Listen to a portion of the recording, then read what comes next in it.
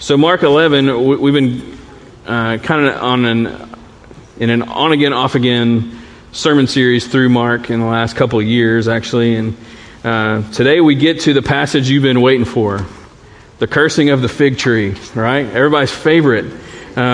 Seems really random, and granted, it is a little random at first, but I think once we dig into it a little bit more, maybe it'll be less random. So let's start verse 12.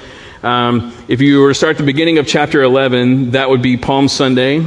And really from here to the end of Mark is it covers the last week of Jesus' life for the majority of the time.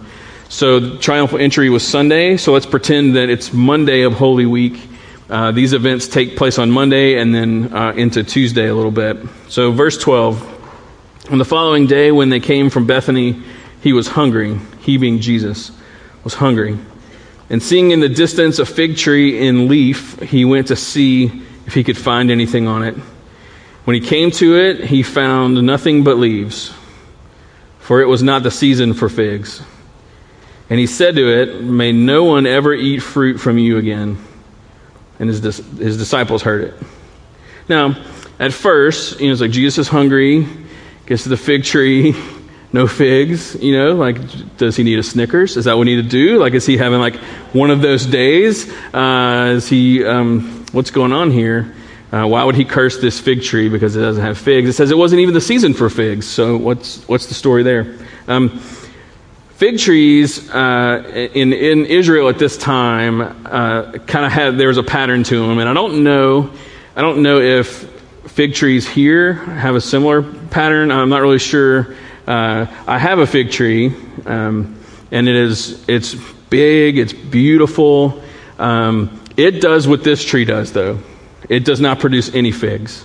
It has big leaves on it, and every year I'm the sucker that's like, this is the year it's going to happen. And when I moved into this house, I was really stoked about the fig tree because my grandfathers were both gardener, farmer types, and they were into figs. And one of my grandfathers even developed his own recipe for fig ice cream, which seems really gross when you first think about it, and it's even more gross when you eat it. But he loved it. And so I thought, cool, I'll be the fig guy. There's people at the church, there's some of you that have chickens, and then you're like, hey, that's the chicken. They're chicken people, or some people have goats. You're the goat people. I'll be the fig guy. That'll be my deal. And then the thing doesn't produce any figs. And so I can relate to this story because I've cursed this tree many times. 5 seasons going now in a row, it has not produced any figs. But in Israel, and like I said, it may happen this way here too, I'm not really sure. But this time, here's what would happen is the fig tree the figs would bud, and then the fig would grow, and then the leaf would come later. That was the last thing.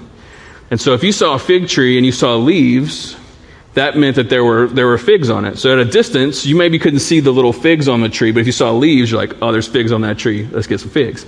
And so he sees leaves. It's not the season for figs. And so in Jesus' mind, and probably the disciples too, they're like, hey, that sucker is ahead of the game. I'm hungry. It's not even fig season, and that thing is clearly producing figs because it has leaves. Let's go get some figs. And they get over to it, and there's no figs. I understand the frustration. Every year, no figs. And Jesus says, you're done. May no one ever eat from you again. And it seems really kind of out of character. It seems really strange and harsh. But this is what has been called an enacted parable. That what Jesus is doing here, instead of telling a parable, he's acting one out. And he's telling a story, but it's not one that makes a lot of sense until you look at the next passage where it starts to connect the dots a little bit better. So in the next passage, they go into the temple. And let me tell you a couple of things about the temple to kind of set the stage for it. So when you enter into the temple, the first thing that you come to is called the court of the Gentiles. And now the temple it's massive, this massive structure. The court of the Gentiles, huge, big, open area. And there was a wall, and only Jewish people could pass through this wall into the next section of the temple. So this was for all the non-Jews, all the Gentiles. It was huge.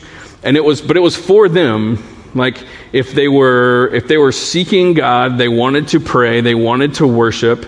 It was segmented out, but this was the space for them, and it was for that. That was the whole point of it. That's what the space was for. Now, this was Passover week, and that meant that there were thousands and thousands and thousands of people that had traveled to Jerusalem. And a part of what they were going to do there is they were going to go to the temple at some point, and they were going to pray, and they were going to worship, and they were going to bring an animal to be sacrificed. And just to give you an idea of how many people are there, the Jewish historian Josephus said that one year the count was 255,000 lambs that were sacrificed. So that's 255,000 families represented in Jerusalem at one time. So you're talking about people from everywhere.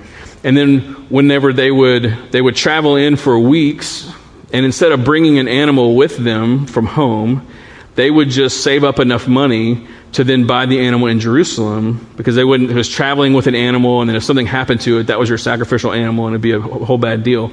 So they would travel, come to Jerusalem, they would go find a money changer to exchange their money for the local currency, and then they would go and they would buy a lamb from a lamb salesman, whatever they're called, and they would buy a lamb, and they would go bring it into the temple to be sacrificed. That was the rhythm of what was happening.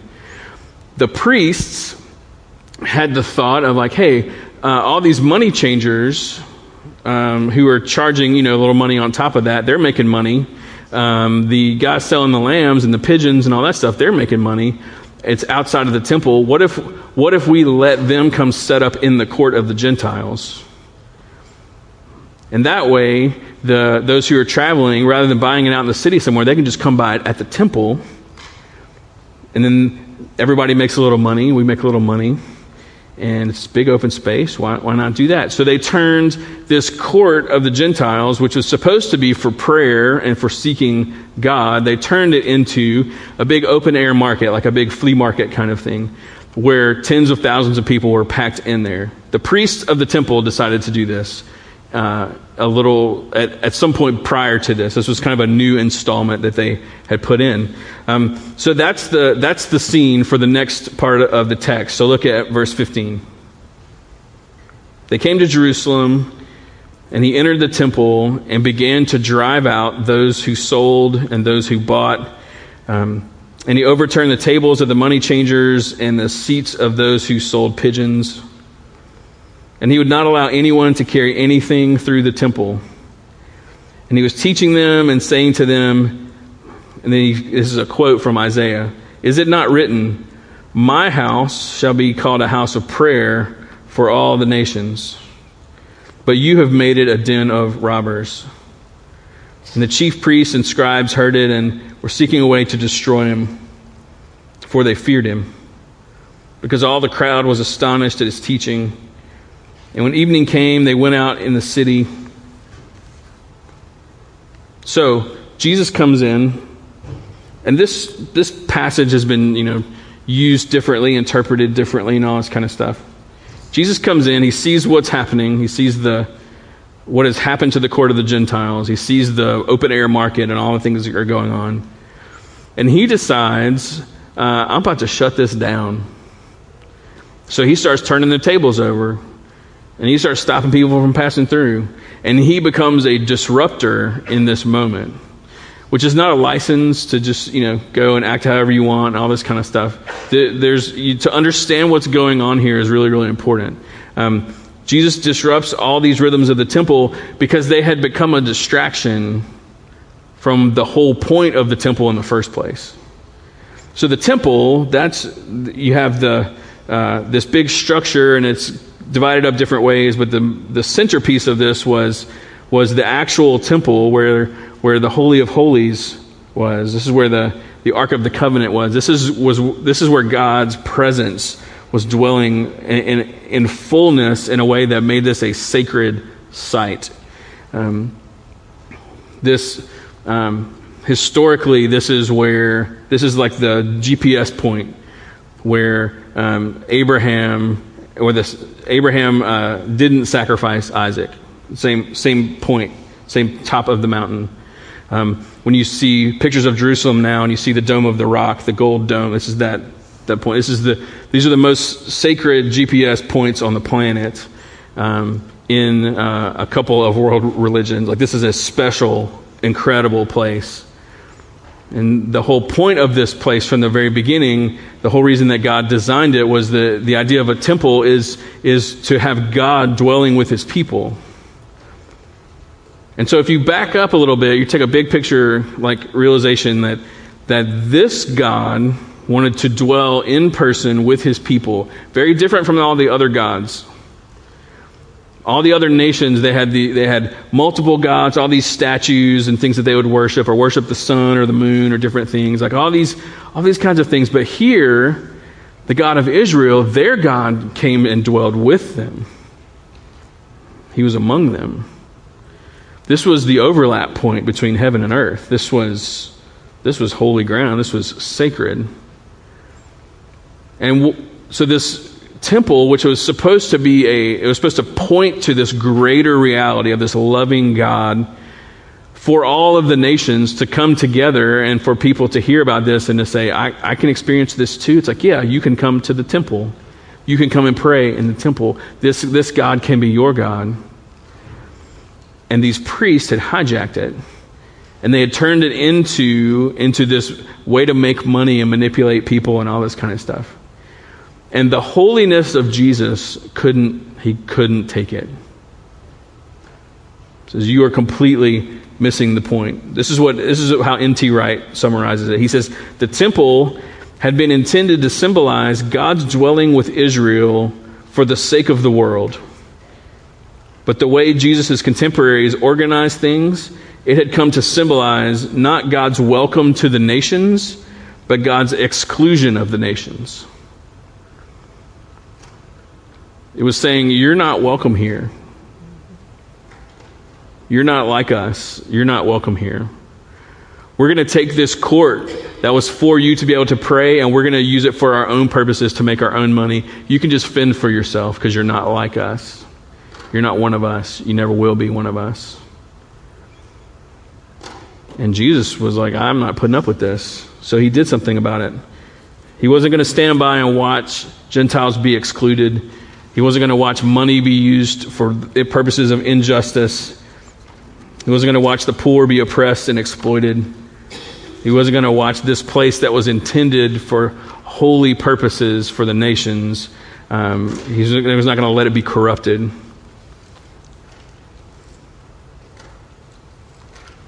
So, what does that have to do with the fig tree? Right? Those two things do not necessarily connect. Here's the connecting point between them. The fig tree, the whole point of a fig tree is what? To make figs, right? What kind of silly goose has a fig tree in his yard for 5 years and just lets it not produce figs, right? Silly goose. I don't know where that came from. It's like, how can I be self-deprecating and there's kids here? Silly goose, winner. Whatever. But like, who would do that? I'm only me. Every year I'm like, maybe this is the year, God. And it's like, no, it's not going to happen. The point of a fig tree is to make figs.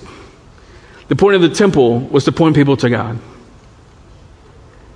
The fig tree was failing to accomplish its purpose. The temple failing to accomplish its purpose. The text says when he came upon the fig tree, he saw it was nothing but leaves. In other words, it was giving the appearance of a fig tree, but it didn't have the fruit. The temple was giving the appearance of holiness and pointing people to God, but it didn't deliver. There was false advertising. It was deceptive. It was hypocrisy. And Jesus was not going to sit around and let that happen. The Gentiles are too important. God's sons and God's daughters are too important. He was not going to sit by and let a bunch of priests manipulate this situation. He wasn't going to have it.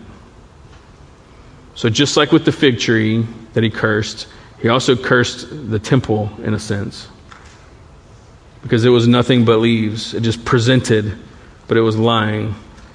Now this really scared the leaders, and this is where they decided, okay, we gotta kill him. This is the moment. It says we have to kill him. And he was okay with dying. I mean, he was okay with it as much as you can be okay with it. Because he's like, that's kind of what I came here to do. Like, it's fine.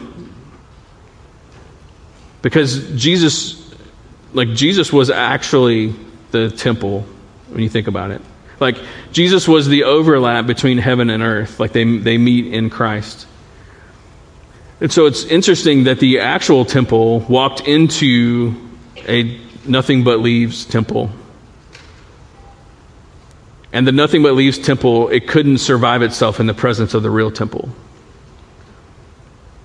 And ultimately, when Jesus would die, the veil of that temple that contained the presence of God in the Holy of Holies would be torn in half. And the presence of God would not be contained in that way anymore. And the dividing wall that kept the Jews and the Gentiles separate would be destroyed and torn down. Like, Jesus was a part of a story that was moving in a direction.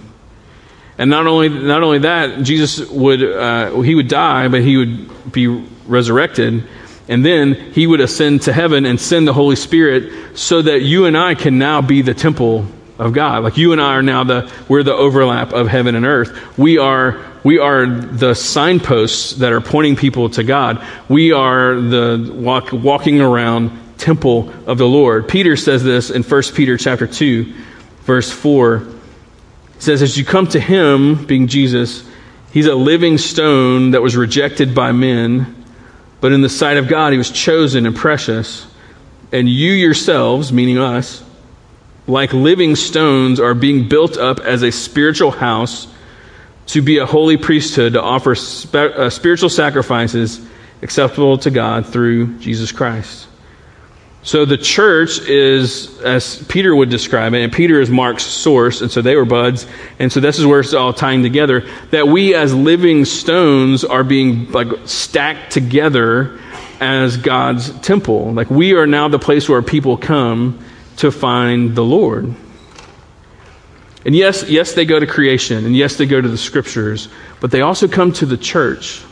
Not the church, the us church, the people church, the actual sons and daughters, redeemed people of God. We are now where people are going to search for that nourishment that they're looking for. And the whole world's looking for it. The whole world wants that. We were created to want what Jesus is offering. Everyone doesn't realize it. A lot of people are in denial, are unwilling to there's all kinds of reasons why this is not 100% of the population of the world. There's a bunch of reasons behind that, but we were created for it. And people are looking for that. So Jesus was hungry, and he was looking for figs in a fig tree. Gentiles were hungry. They were coming to the temple to pray and to seek after this God. The fig tree wasn't working. The temple wasn't working. Jesus works, though. Jesus absolutely works. And the reason why this is so important to you and I is that since we are living stones, we are the new temple of God. Because we are who we are, he has made us. We have to understand that it's possible for our lives to be nothing but leaves as well. That's why this story is so relevant. It's easy to think, well, that's something that happened then, it has nothing to do with me, except for the fact that I'm the temple, you're the temple. And it would be very easy for me to just put on a presentation for everyone that gives the impression, gives you the assumption that I'm a Christian.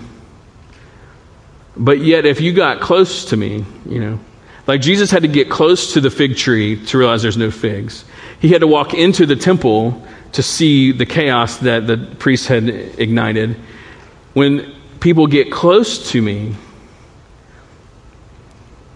are they finding the nourishment they're looking for, or are they finding, that dude's just none but leaves? And I hope that as people like enter into my life, whether it's a casual encounter here or there, or people are walking closely or anything like that, I hope that as people are close to me, that they are seeing consistency. I hope they find figs. You know what I mean? Like, and I hope that's the same for you. That should be our goal, right? It's not to just present as a Christian of like here from a distance. Yeah, that guy looks like he has it together. That she goes to church. She is in a community group. She has a Bible verse on her a Bible verse bookmark in the whatever. I don't know if that's still a thing. But like there's like all these things. Like, yeah, he doesn't really cuss very much. He probably is a Christian, like those kinds of, all those like things were like, let's just try to like keep all these behavioral things there. When they get close, I hope that you'd find someone who walks with Jesus, like walks with Jesus. Like Jesus is a part of everything. I would hope that to be found like someone who is prayerful and that the scriptures are like a part of life, I hope that when people get close, they find humility, that they find people who live by faith and not by sight. And people who, and by that I mean people that just trust the Lord, even though sight would tell you to completely panic and freak out. And even if the whole world is telling you panic and freak out, you're like, I'm rooted in something bigger than me. So no. That when people get close, they find faith and hope and love as the encampment of our lives, and that the greatest of those would be love.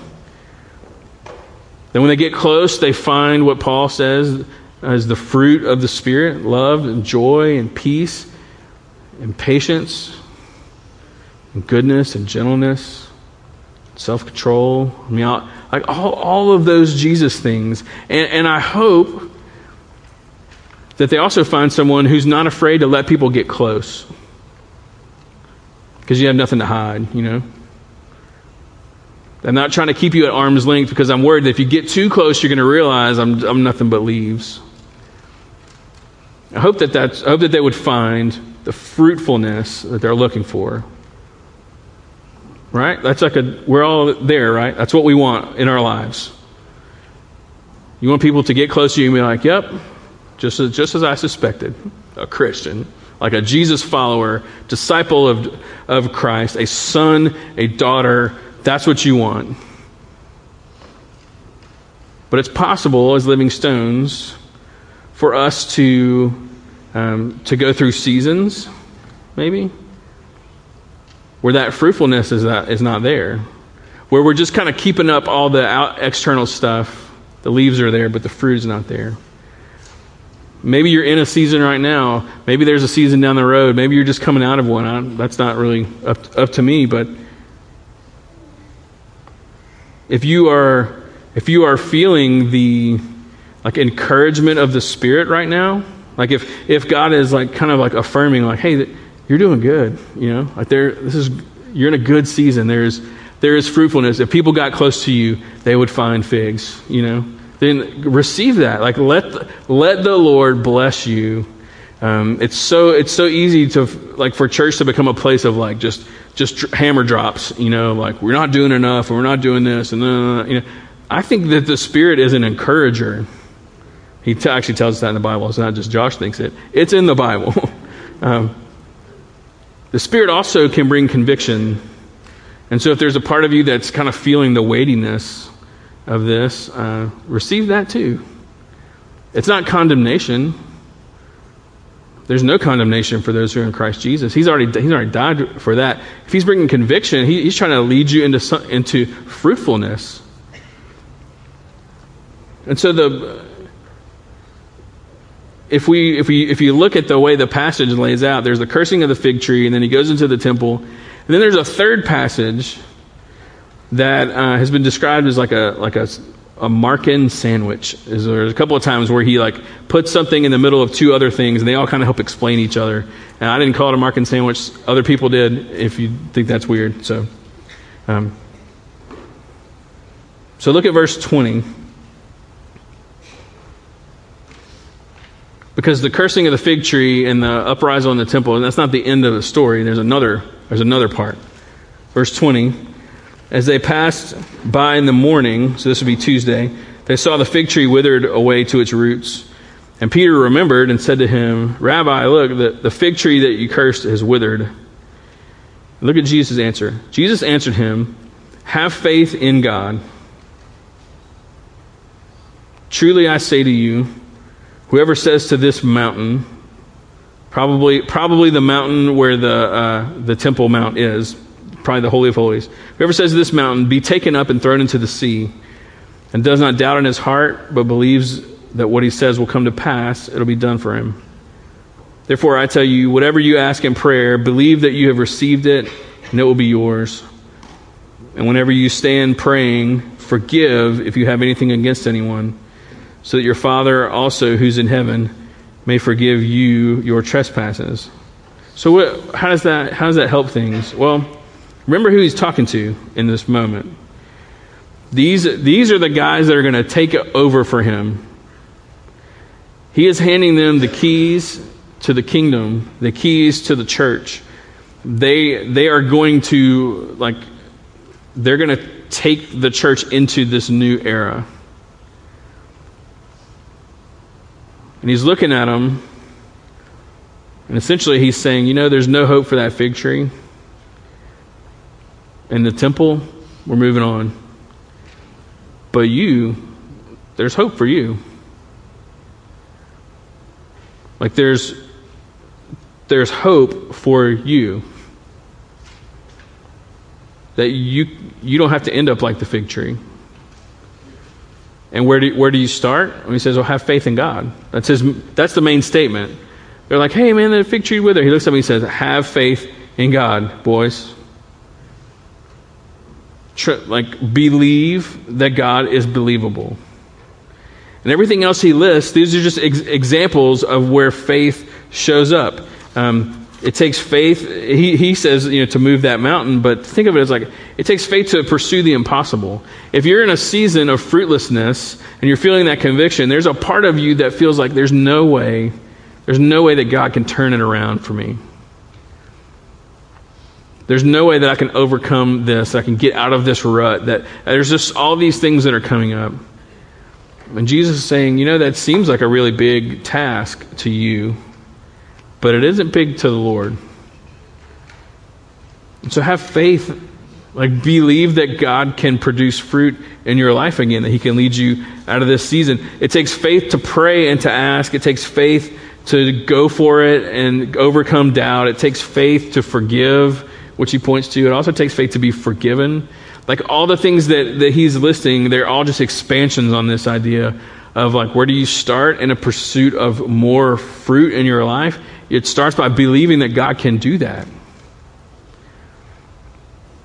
Because all of us carry this leftover insecurity with us. Kind of always feel like we're not quite measuring up, not sure if we can overcome this, not sure if this can change. A lot of people a lot of Christians walk around feeling like they're just not measuring up, always kind of feeling bad about stuff. And Jesus looks at these guys and he's like, hey, this is the key. You got to believe that God can do it. And then you ask him to do it. You ask him to move a mountain and do something impossible. You ask him to help you forgive or to realize that you are forgiven. You ask him to overcome doubt. You just ask him to do that from a place of believing that he can do it. And the thing is, no hope for the fig tree, no hope for the temple. There's hope for those guys. There's hope for us as well. Because Jesus knows what's ahead. He knows that he's going to die, and then he's going to get resurrected, and then he's going to ascend. Then the Spirit's going to come, and when the Spirit comes, and all these little temples are walking around, all these living stones are walking around, that sometimes is going to bring difficulty into our lives. That we are going to go through times where we're nothing but leaves. And without the encouragement of the Lord, without the third part of that story, without the completion of that Markan sandwich, you just sit feeling like a fig tree that has no leaves. Instead of hearing God whisper to you, come follow me down the path of righteousness. Believe that I can do this in your life. Believe that this is not the end for you. The end for you has already been written, and it's glorious. And so what we have to do is we have to bring this into our lives. We have to deal with whatever it is that we're feeling God stir. And so if you are feeling encouraged by God and you have been in a season of fruitfulness, you know what seasons of fruitfulness tend to do? They tend to make us want to bear even more fruit. You'll I hate it sounds hyperbolic, but I'll say it anyway. You'll never be in a season of fruitfulness where you're going to say, you know, I think I'm good. I think I'm producing enough godliness, enough faith and hope and love. I think I'm just going to kind of cap it, you know? And it does not work that way. You just want to keep abounding more and more in the love and good works that God has called you to. And so, if you are feeling that encouragement today, I would also hear that encouragement that there is always more, there's more that God wants to do. It's always more. And it's not because you're not doing enough, it's because God is an abundant God. And if you're on the other side of things and you're feeling convicted because you're like, man, my life is nothing but leaves so much of the time, then hear him wanting to be ready to lead you out of it. Like he wants to produce that in us. He's not mad at you. I'm mad at the fig tree in my backyard. I don't know why I won't just cut it out and put it by the road. It's sentiment maybe, but I'm mad at it. But God is not mad at any of us. He wants to produce that fruitfulness in us even more than we do. So hear him whispering, just believe in me. Believe that I can do it. Take those steps forward. Ask me to do it. Ask me to move the mountain. Ask me to overcome the doubt. Ask me to forgive. Just ask me. And so wherever you are in that whole mixture of things I just said, remember, you're not the cursed fig tree. And you're not the temple. You're the new temple. You're one of the living stones. And God is putting us together little by little by little by little to form this incredible, beautiful thing so that the nations can be healed. So, however that fits into your life, that is yours to steward. So we're going to sing, because that's kind of, if you're new to things here, we like to sing at the beginning and at the end, because sometimes you just need to let the Lord tend to some stuff. And so these steps down here are open. If you want to come and kneel and pray, just you, get some people to come with you, whatever it may be, just to kind of process whatever it is before we dismiss and kind of life picks back up again. This is a special time to be able to do that. So I'm going to pray as our musicians come back. So let's stand together.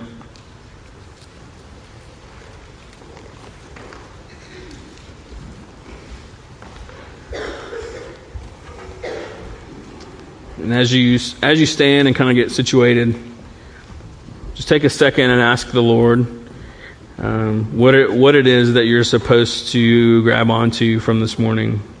Could be a song lyric, could be something from the text, could be a number of things, but what is for you this morning before we spend some time singing and praying?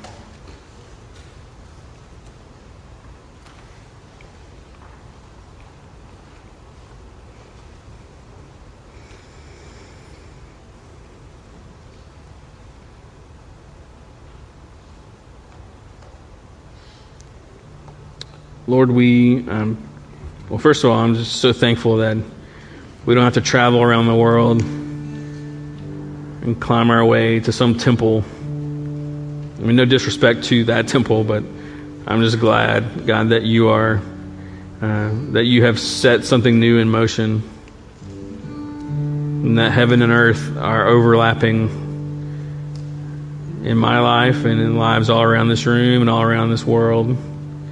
All of these living stones are part of this massive temple that you call your church. And so thankful, God, that the sacrifice has already been made.